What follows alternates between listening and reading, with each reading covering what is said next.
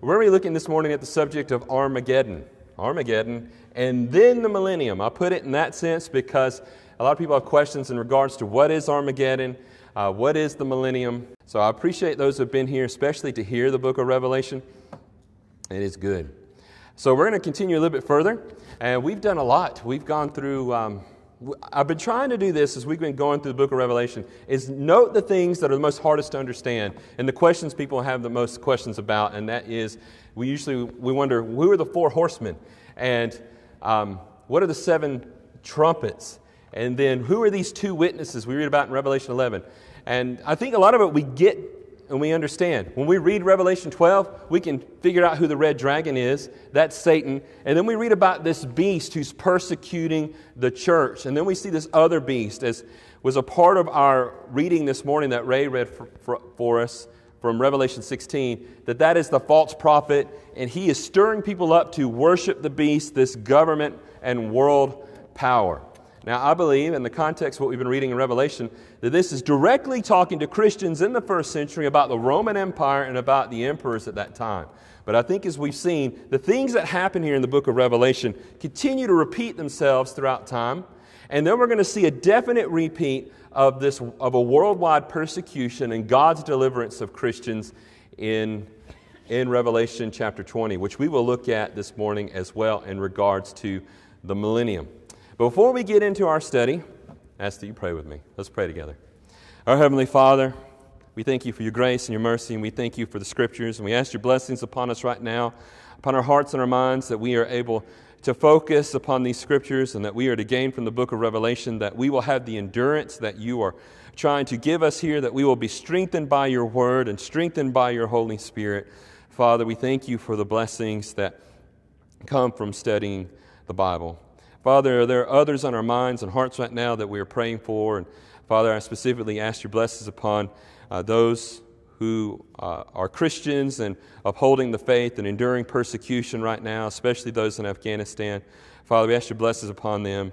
And Father, help us in any way to be with our brethren wherever they are through persecution and hardship. And we pray this in Jesus' name. Amen.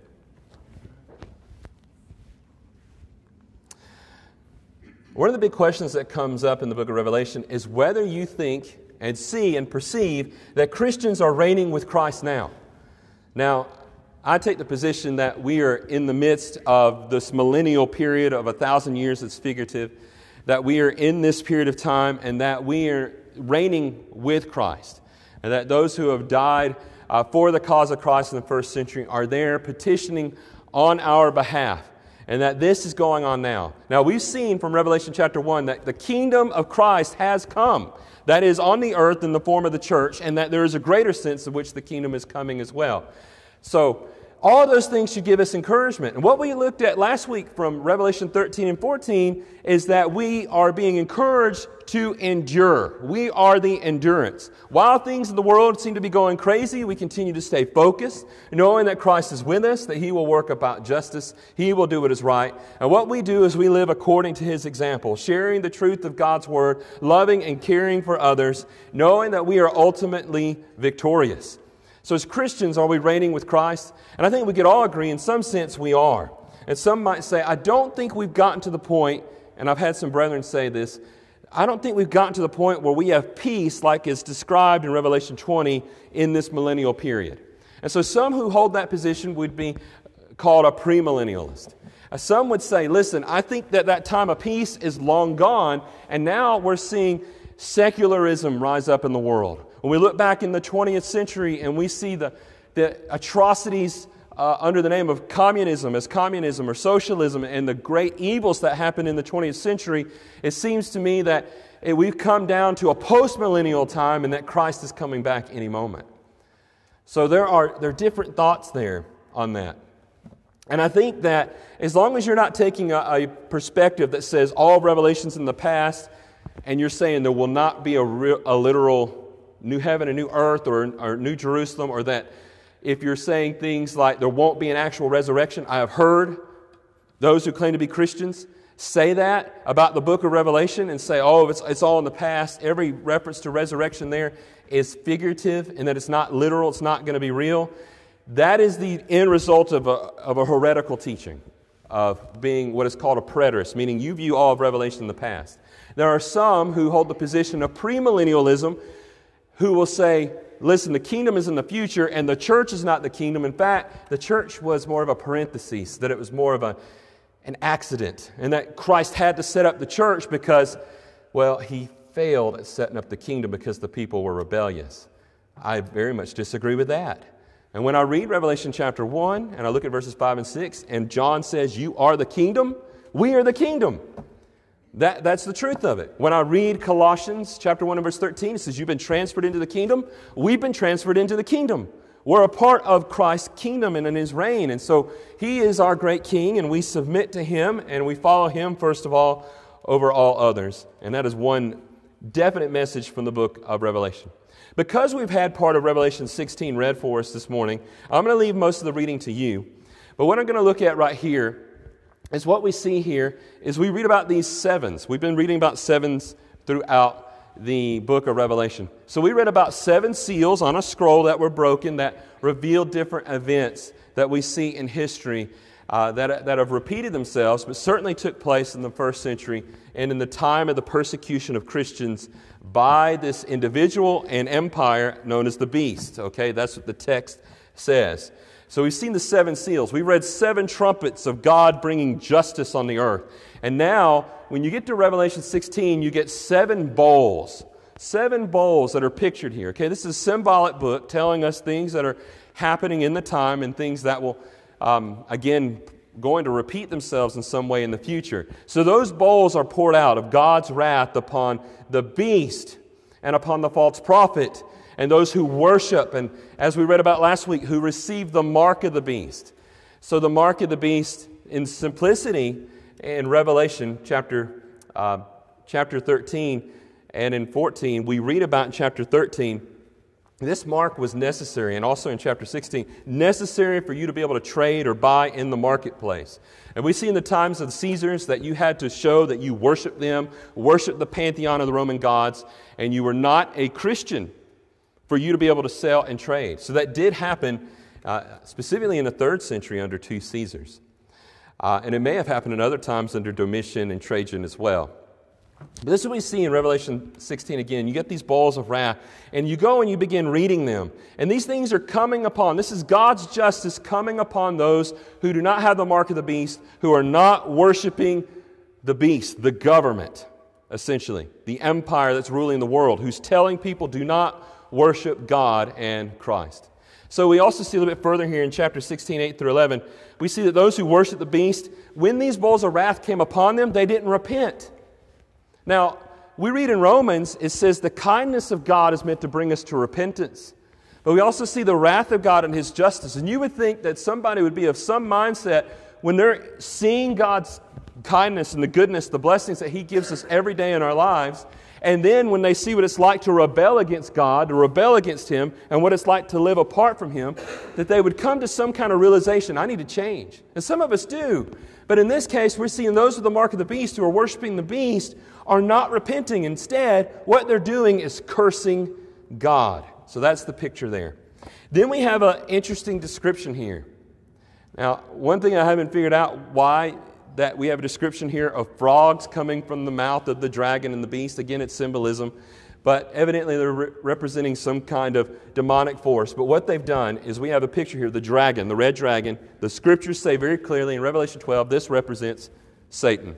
Satan has a means of persecuting Christians and declaring war on the world. He does so with the beast. And then he has the false prophet who is promoting this. In simplicity of terms, Satan in the first century took the Roman Empire, persecuted Christians, and in Ephesus, in the city of Ephesus, they had a worship of the emperor, imperial worship, where they were promoting and saying you must worship the beast, and if you don't, you're persecuted for it.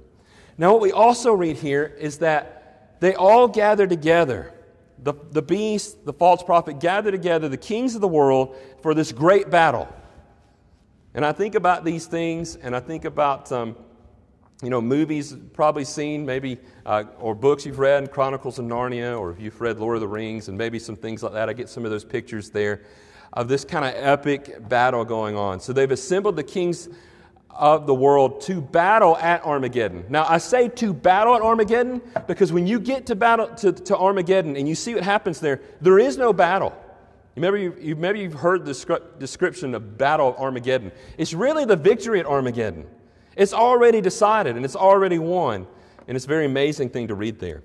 Another thing to note here about this place, Armageddon, it's at the base of Mount Carmel. You remember when Elijah in the Bible, when he defied the prophets of Baal?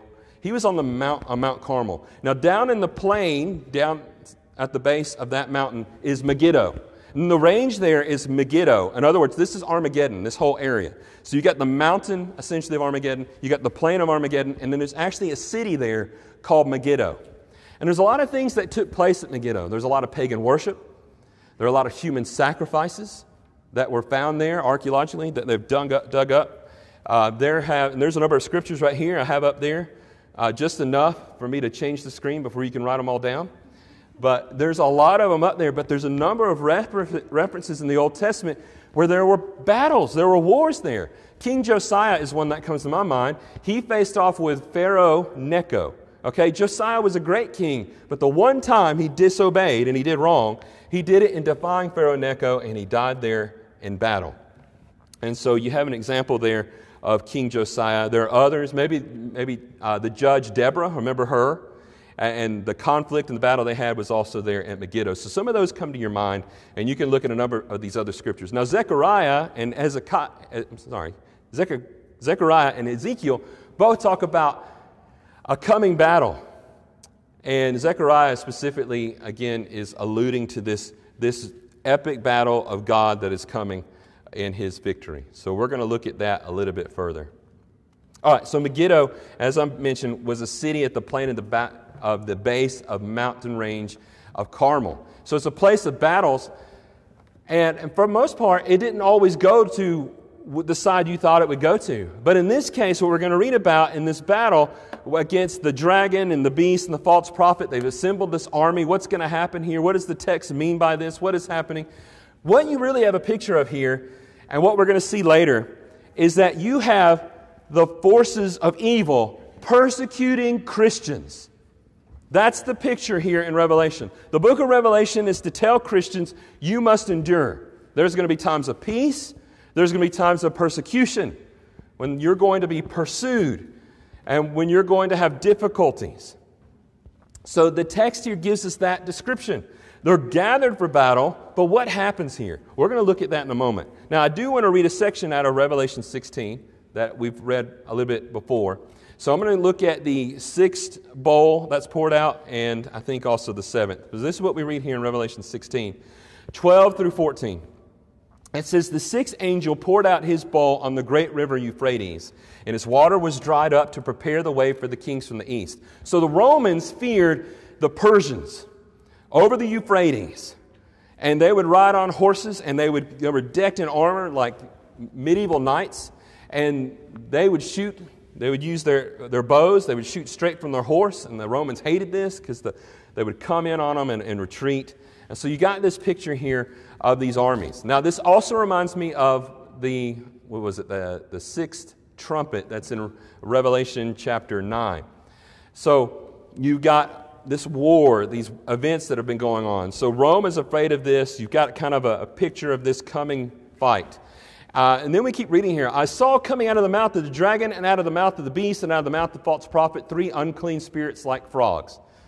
I don't know why the description of frogs. Maybe they kind of hopped out. That's what he's seeing this. This is a vision, okay? These are not literal things. These are symbols for what is happening. For they are demonic spirits performing signs who go abroad to the kings of the whole world. And what's the point here? Is that they're deceiving the nations to gather together for war. The kings of the whole earth, it says, to assemble them for battle on the great day of God, the Almighty. And then we read in verse 15 and 16, behold, I am coming like a thief. These are the words of Christ. Jesus says, I will come like a thief. I'll come when you don't know it. He says, blessed is the one who stays awake. So you've got these words of encouragement through the Scriptures, and he's saying here, stay awake. And it says, and keep his garments on. He's ready to go. Sounds like Passover. They're ready to go. And that he may not go about naked and be seen exposed. And so you've got this description of shame that's throughout the Bible. Do not be unclothed with what God gives you. Be clothed with what He gives you. Live in holiness. And then it says, and they assembled at the place that is in Hebrew called Armageddon, Megiddo. All right, another thing just to note here before we go on a little bit further. The seventh bowl comes down. And so you go straight from this, they're gathered at the Battle of Armageddon, and all of a sudden you go to the judgment that God has judged, and that Babylon, the great, this city who's been deceiving the nations, this is Rome, that it will fall. It will be split into pieces. Now, fall is probably not the best word for it, but it's broken up and weakened, and it's split, and then the cities of the nations do fall, and they're no longer able to support and align with Rome, or with Babylon, with the beast here. And now I want to get to the point. I've been using this picture all week of the chessboard, or all month. I keep saying week because I think, Garland, you did that to me. You said week. But for the month, we've been studying Revelation. And then you got the white horse. So the white horse, remember when we studied the four horsemen, the first horse was white horse. And so when you look at that first horseman, clearly a depiction of Christ. And here you again have another one. The white horse is coming. And so here we have a picture. This is what you're going to read here. Christ coming to the Battle of Armageddon. Okay, let's see what happens here. Revelation 19:11 through 13. Then I saw heaven open, and behold, a white horse. And the one sitting on it is called Faithful and True. And in righteousness he judges and makes war. His eyes are like a flame of fire. Remember, we got a picture of Jesus in Revelation 1. His eyes were like a flame of fire. And on his head were many diadems. He wore many crowns. He's the King of kings. He has a name written that no one knows but himself, just as Scripture says. He has a holy name. He is clothed in a robe dipped in blood. Now, when you think about dipped in blood, be very careful where your mind goes, because the picture that we should have of this is He is the one who has sacrificed Himself and who is victorious. And so it shouldn't be a negative thing looking at that. The next it says, and the name by which He is called is the Word of God. So we know who this is. He's faithful and true. He's the King of kings. He judges. He has everything here is the picture of the Word of God. This is Christ coming on the white horse. And then it says here, and the armies of heaven come with Him. Revelation 19:14 through 16. It says, they come with Him arrayed in fine linen and white and pure. Remember, their garments are clean because all of their sins have been taken away. And they were following Him on white horses. For from His mouth comes a sharp sword. We've read that before. A sharp sword from His mouth. So this is not a literal battle. This is figurative. This is Christ coming by the Word of God, by the Word from His mouth, the sword that we've been given, what we read about as a part of our armor in Ephesians chapter 6, where we have the sword of the Spirit. And with it, he says, from His mouth, He strikes down the nations. In other words, Christ brings judgment by the words that He speaks. In John chapter 12 and verse 48, Jesus says, He says, I don't judge the world, but my words judge the world. My words do. Because when people don't turn to Him and submit to Him and obey the one who loves and cares for them and by whom all things were created, they're turning against all sense of goodness when they do that. And so He says He strikes the nations and will rule. Now the word here, rule, we've looked at this before. He will shepherd them. That's the Greek word. He's going to shepherd them with a rod of iron. And so someone might think of a rod of iron as a stern tool, but no, that's not the meaning of it. It's more of an idea of a staff, and that He's leading in that way and guiding His people. And yes, anybody who gets in the way, any wolves, He strikes them. It says He will tread the winepress of the fury of the wrath of the God Almighty. And on His robe and on His thigh, He has a name written, King of Kings and Lord of Lords. I love that description here. When I read this, I love going to scriptures that encourage me and that strengthen me. And I encourage you that you constantly do that you're reading through the Bible throughout the week and doing that. And this is one of those passages, when I read it, I just get this wonderful picture. Christ is victorious. I need to trust in Him. I need to do what He tells me to do.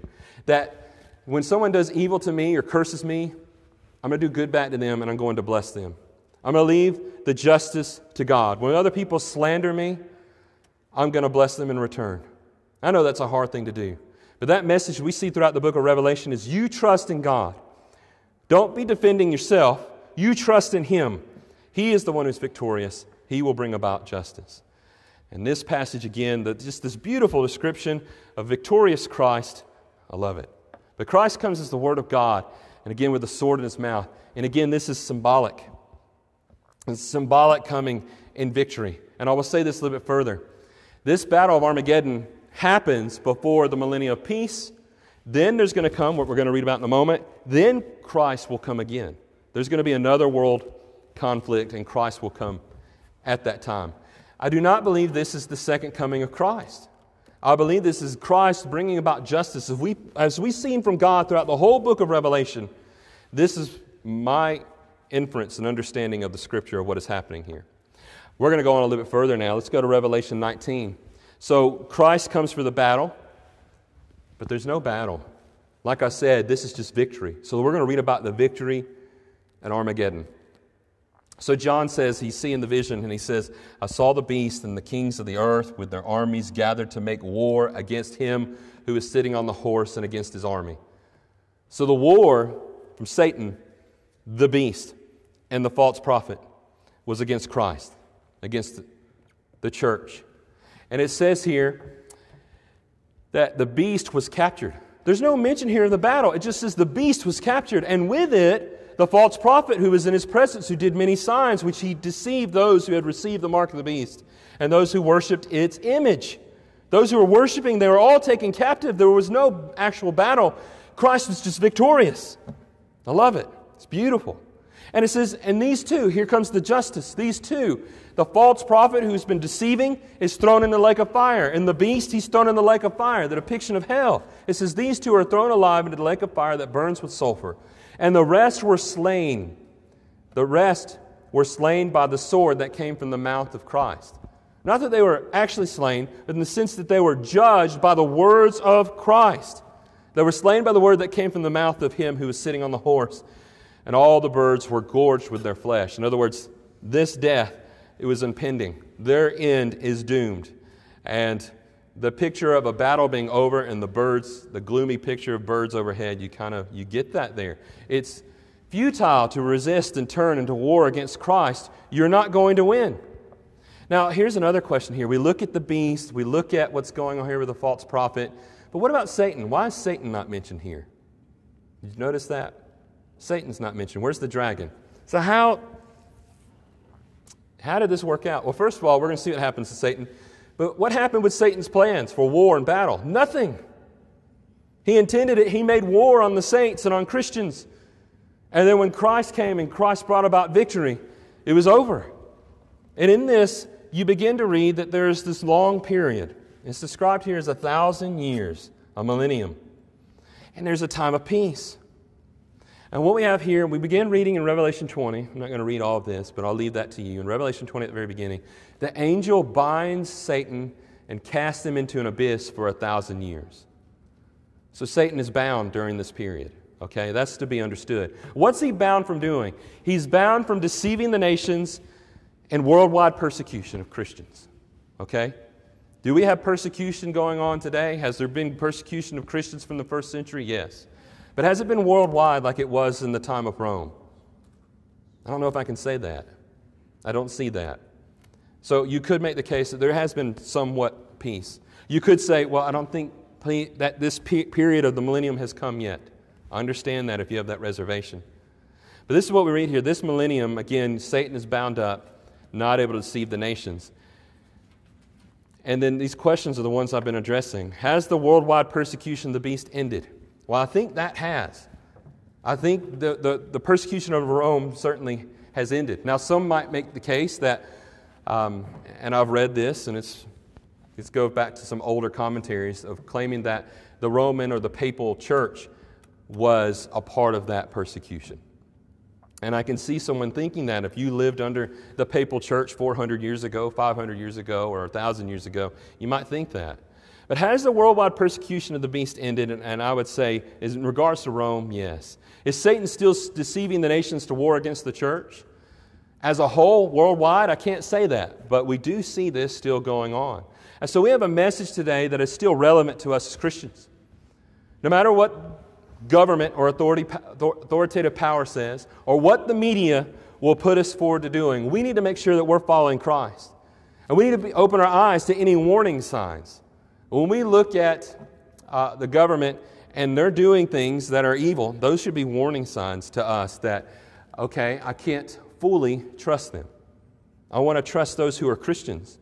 And I want to trust those who are doing what is good and who are not persecuting Christians and who are promising freedom.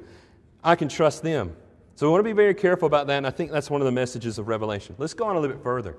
So after this 1,000 years, there's an end to the millennium of the 1,000 years. And what happens?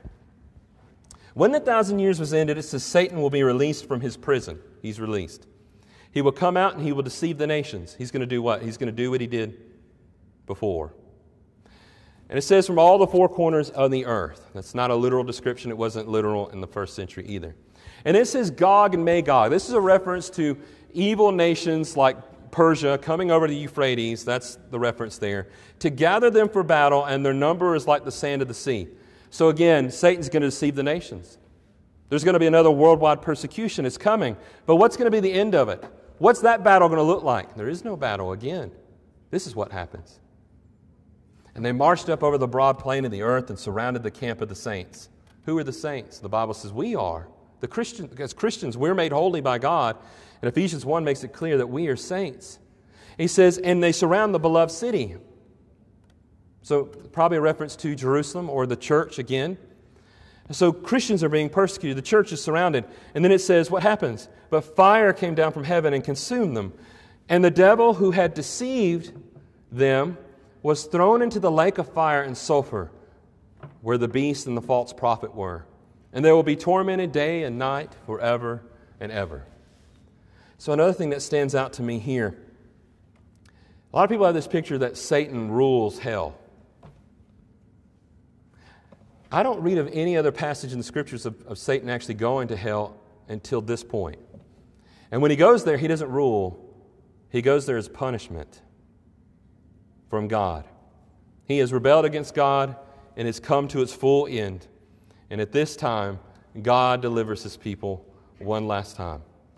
And after this, the point in Revelation, we begin to have even more hope and joy being given to us in the great things that happen here in the book of Revelation. But every time that Satan gathers the nations for battle, God wins. Christ is victorious. That's what we have confidence in. It's a wonderful thing. That's what we've been seeing as we've been studying through the book of Revelation. And God bless you. You've gone through how many lessons now? This is the fourth one. And the first one was pretty easy. The second one was probably the most difficult. Last week was a little bit more difficult, but I hope today was a little bit easier. Probably one of the more difficult studies as well. But as we look at it, what we see here is we see the ultimate message of the book of Revelation. What we've been studying. Christ is victorious. Lean upon Him. Endure. Whatever happens, turn and make sure that Christ is King. That you're leaning on Him and following His lead. That you trust in Him and you obey Him, like the song we're about to sing in a moment. But what happens after Satan is cast into the lake of fire? What we have next is the day of judgment. And so all who have died are resurrected. It says the dead are brought forth before the throne of Christ, before God, and the books are opened. And there's the book of life, which would have all the names of those who are saved. Again, this is what John is seeing. How much this is symbolic or not, I don't know. I'd like to think there's an actual book of life. But we do know that the books, he says, you will be judged by the books. I take that to mean the Scriptures, the Bible, the standard of God's Word. And so we read this in Revelation 20, verses 11 through 12. Then I saw a great white throne, and Him who was seated on it, and from His presence earth and sky fled away. The earth and the heavens fled away. We'll talk more about that next week, and why that is. No place was found for them. And I saw the dead, great and small, standing before the throne, and books were opened. And then another book was opened, which is the book of life, which is pictured in a number of places throughout the Bible. And the dead were judged by what was written in the books, according to what they have done. This is the picture of judgment. The Bible has often given us warnings, and Jesus warned us so much about His and God's final judgment. I want to encourage you this morning that you make sure that you are faithful to God and Christ. That you are so faithful that in the sense that you are obedient to Him, that you have a living faith, that you believe that Jesus is Lord, and that He rose from the dead, that you confess that with your mouth, and having confessed it, you've repented of your sins, and that repenting of your sins, you have died to your old self and buried that person in the waters of baptism, as we read about in Romans 6 and Colossians 2. And it's God who raises us to newness of life and washes away all sins. If you haven't obeyed that gospel, the death, burial, and resurrection of Christ, by yourself dying and being buried and resurrected in new life, you're not saved yet. We want you to follow the Scripture, and this congregation encourages anybody. If you need prayers and encouragement, you're going through hard times and difficult times, if you're enduring slander, maybe you've endured persecution, because I know that has come about more and more here in the United States, and that many have had to endure for their own faith.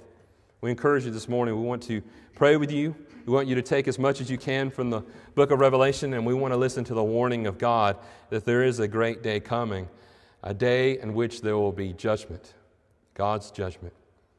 Paul says in 2 Corinthians, I have a reference right here, chapter 5, he says, knowing of that great day and that judgment of God, we persuade men.